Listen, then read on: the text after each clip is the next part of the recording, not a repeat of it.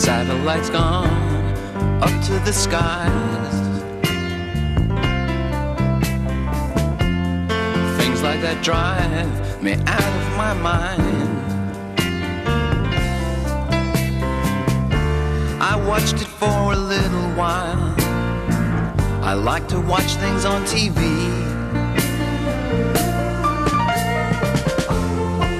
Satellite of love. Satellite of love. Satellite of love. Satellite of. Satellite's gone way up to Mars. Soon it'll be filled with parking cars. I watched it for a little while. I love to watch things on TV. Satellite of love.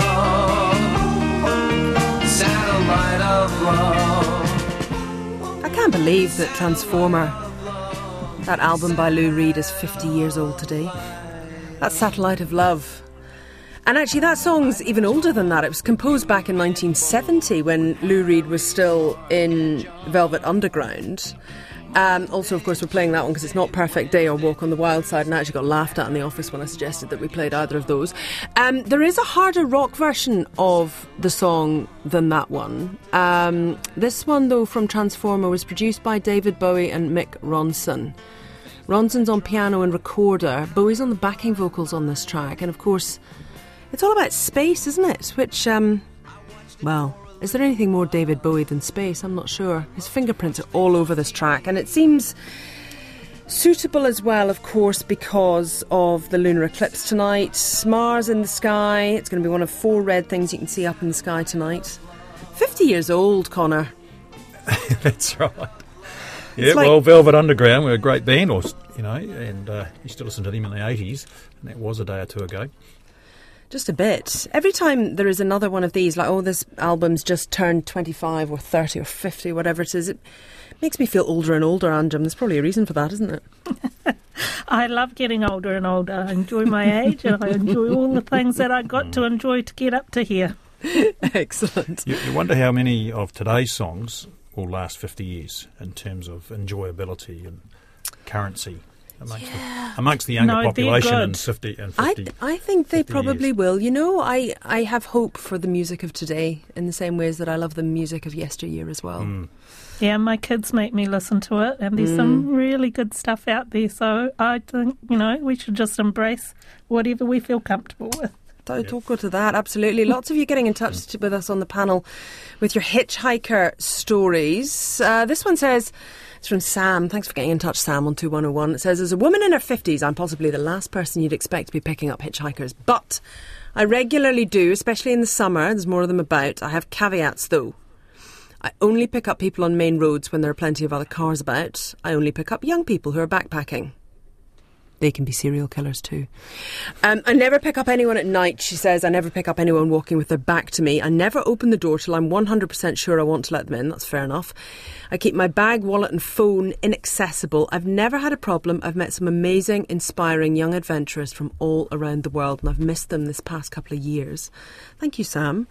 Also, this one, living in the tourist spot of Golden Bay, beautiful Golden Bay. I used to pick up hitchhikers almost every day over the summer. Great way to meet new people from all over the world, a chance to share some local knowledge.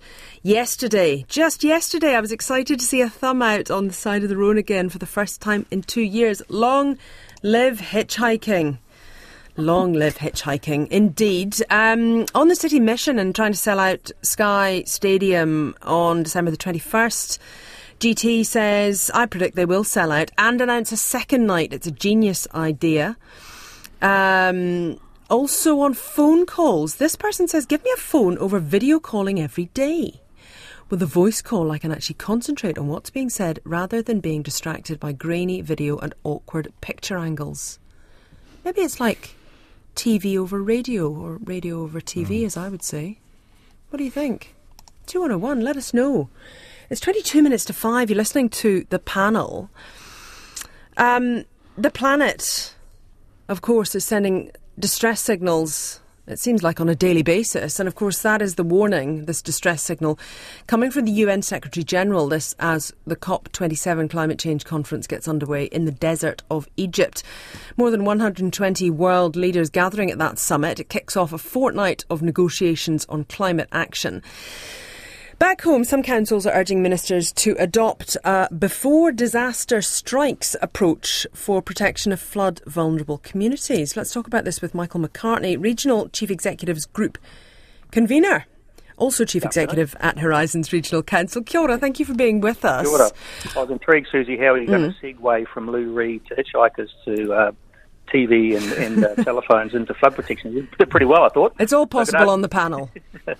Every day. Good afternoon to Conor and Jenny. So, the report that's come out recently is of interest to the regional councils. We've been in the business for a long period of time. Catchment boards that preceded regional councils in 1989 were charged with flood protection, and we're definitely seeing an added demand, pressure and expectation around flood protection among communities. And the big question for us is affordability. Yeah, so what are you actually calling for?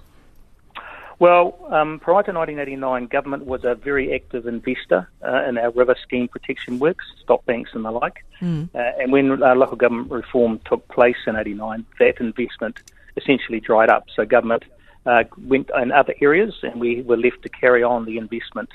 And to give you a feel for the scale of investment, I'll use my own example. So the cost of investment over the last 20 years has gone from about $150 million to close to $1 billion worth of capital investment needed by communities for flood protection in my region alone.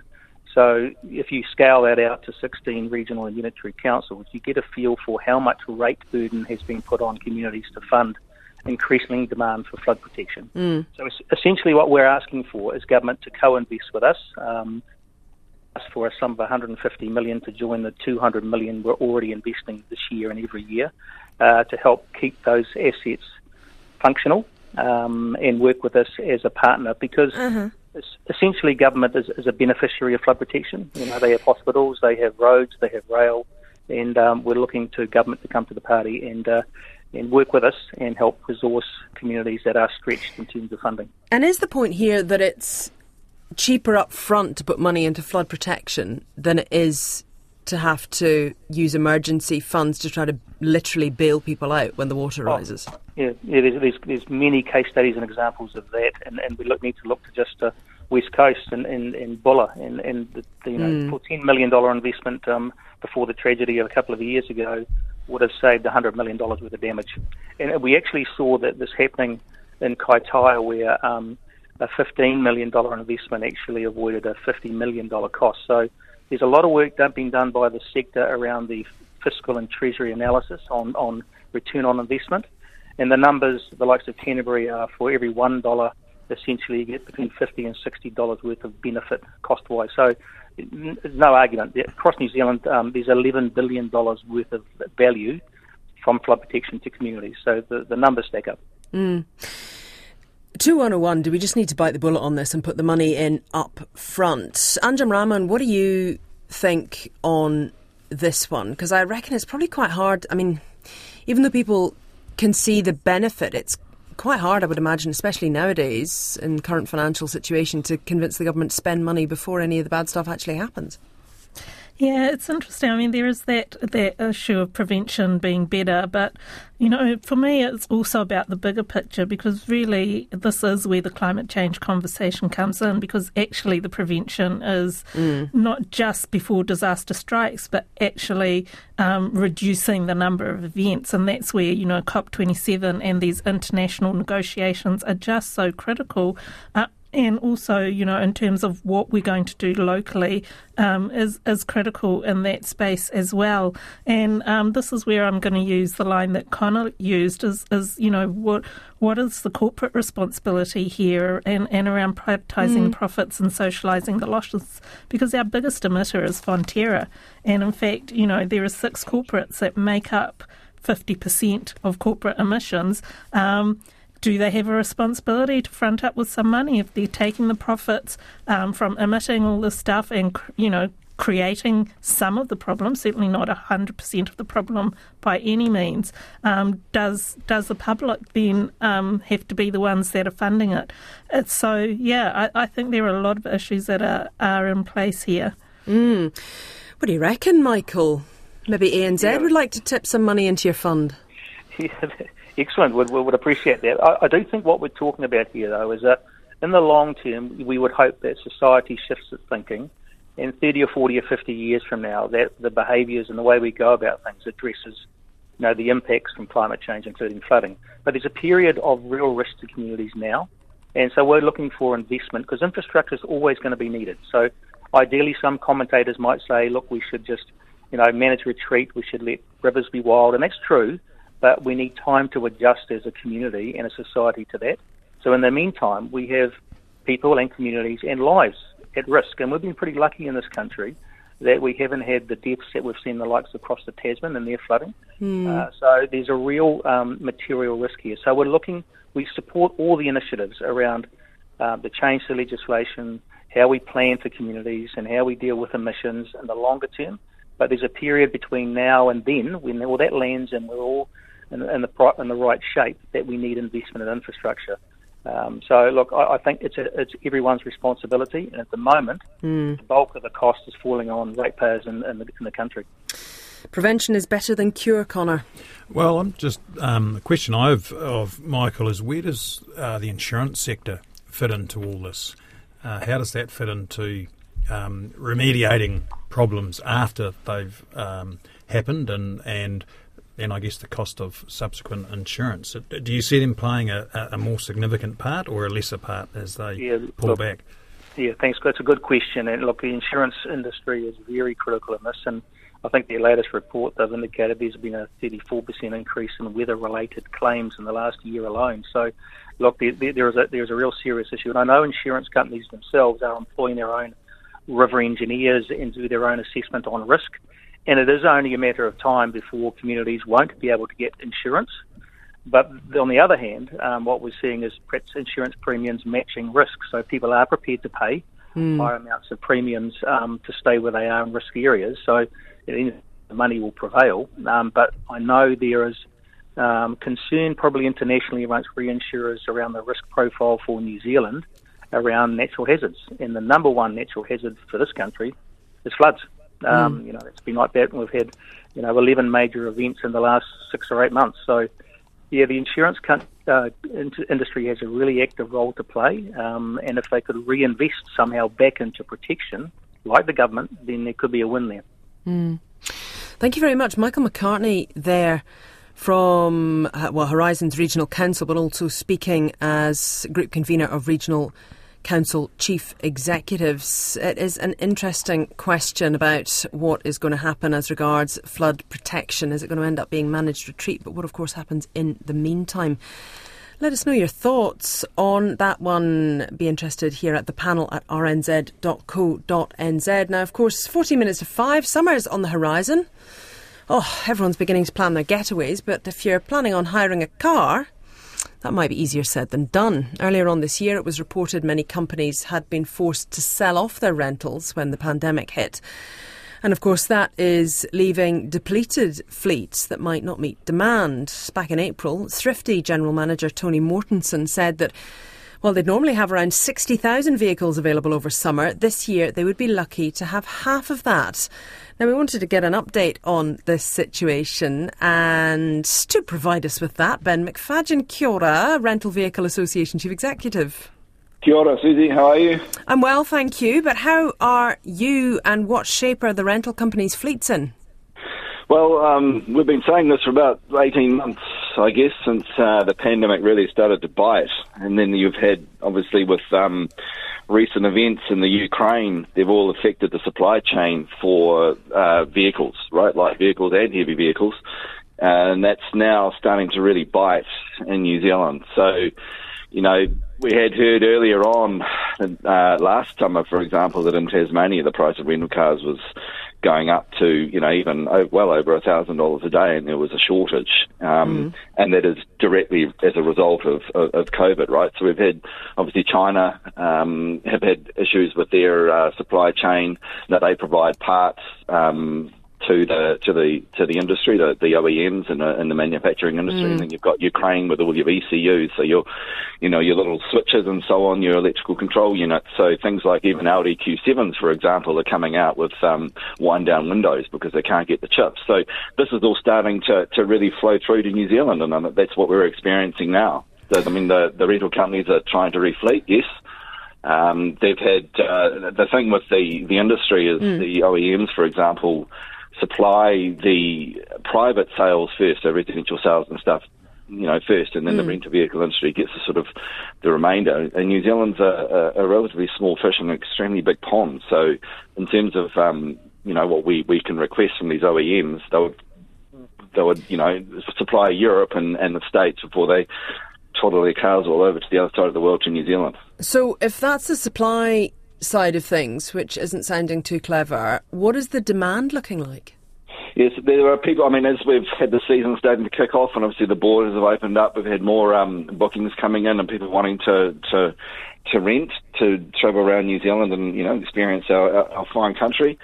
And they're experiencing problems with getting hold of vehicles. I've got relatives, for example, over the summer that are coming over, and they've been struggling to find somewhere, or find a vehicle. So this is just, all we can say to people is book well in advance and think well in advance before you want to travel. If you're going to be using a rental vehicle, ensure that it's available. Rental Vehicle Association chief executives would tell me, though, to book well in advance, wouldn't they? Isn't that part of drumming up your business? Well, it's more a matter of mismanagement, just like your previous spokesperson. It's assessing the risk. If you're planning a holiday, it pays to plan in advance and just to be aware, the same way that travelling around New Zealand at the moment with the roadworks and so on, it's going to take longer to get places. We've got problems with the labour shortage. These are all things that are happening as a result of a major event that's occurred around the world over the last 2 years, or 3 years, right? And it's going to take time to readjust. And obviously with things like the Ukraine and so on, the longer that goes on, yes, the OEMs find alternative places to manufacture their components, but this is all going to take time. And I think it'll be really next season before things start, really, really starting to improve. The rental vehicle agencies are doing what they can, and they're trying to get the fleet that they can. But this is just the way it is, unfortunately. So for this season, I guess there's not going to be a significant number of sort of more vehicles actually coming in at this stage. Have you got what you're going to get? Well, it's better than we thought it was going to be. Okay, so a year ago we were thinking we'd be lucky to get to a fleet number of half of what it is over the summer season. So you sort of 30,000 cars, right? We need about 60. So, and slowly but surely the agencies are starting to reflect, but we're still well below what's needed. So we're sort of in the mid 30s. So it's better than it was, and it is improving, and vehicles are coming in, but it is going to take time to catch up. So I guess if you can't get a rental car, what are your options? Conor, hitchhiking? Well, hitchhiking, I've done a bit of hitchhiking, but $1,000 a day, you can get a lot of miles on an Uber for $1,000 a day, Sure and you don't have to park the it. Uber drivers would appreciate that too. So maybe it's going to be a boom for the Uber drivers. Maybe. Anjum, rental vehicles are pretty tricky things, but I guess people are going to be a bit stuck, because this is one of the things about New Zealand, is that you can fly places, you can car places, you can't really train places so easily. What options are people going to have? Yeah, as someone who was lucky enough to go to San Francisco in July and then New York in September, really seeing the benefits of a great public transport system, which, I think that's where the investment is. And given that we've been talking about climate change today, really do we want to be putting more and more rental cars on the road? So, in Europe and other places, having these bikes that you can just pick up, as you can in big cities as well, better ride sharing, yes, Uber, more use of tour companies, and yes, of course, you lose your freedom. The joys of a rental car is you pick up and you go where you want, when you want. But if that's not available, then how about supporting some of the tour companies, reducing our emissions, getting a little less time and a little less flexibility, but at least you're still getting to travel. Indeed. Thank you for getting in touch with your hitchhiking stories this afternoon into RNZ National. I suppose one thing to ask, Ben, is that if you can't get a vehicle, especially if you can't find something affordable, what would you recommend people do? As Anjum said, there is some, very viable public transport options for getting around New Zealand, and at the moment, the tour bus industry, for example, has, they've suffered from no one coming over the borders for the last sort of 3 years. This is the first season we've had sort of unfettered, arrivals from overseas. So there are the bus tour companies, but at the same time, I have to temper that with the fact that we've got a labour shortage generally throughout New Zealand, and one of those industries which is affected is the bus and coach industry.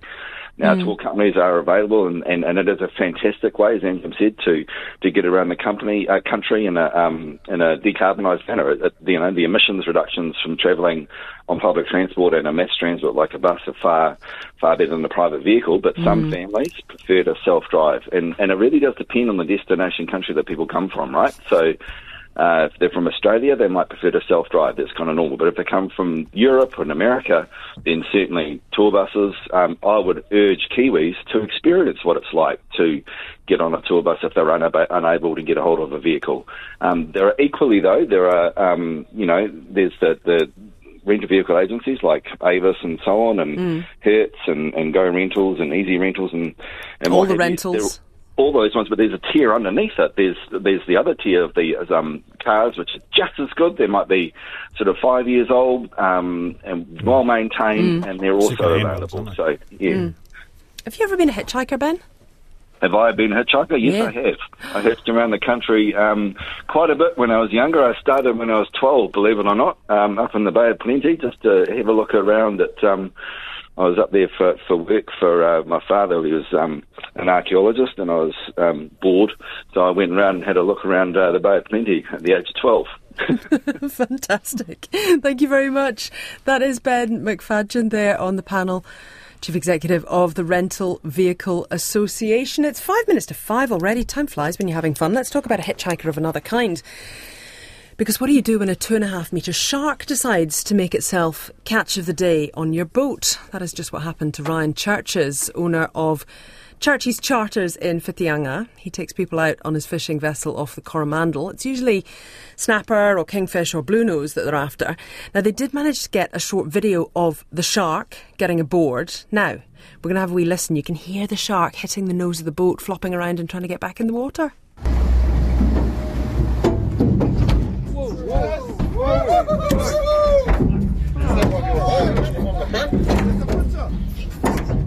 Yes, that is a shark you can hear on a boat. You can check out the video on the Churches Charters New Zealand Facebook page. Well worth your time. The skipper, Ryan Churches, is with us on the panel. Kia ora.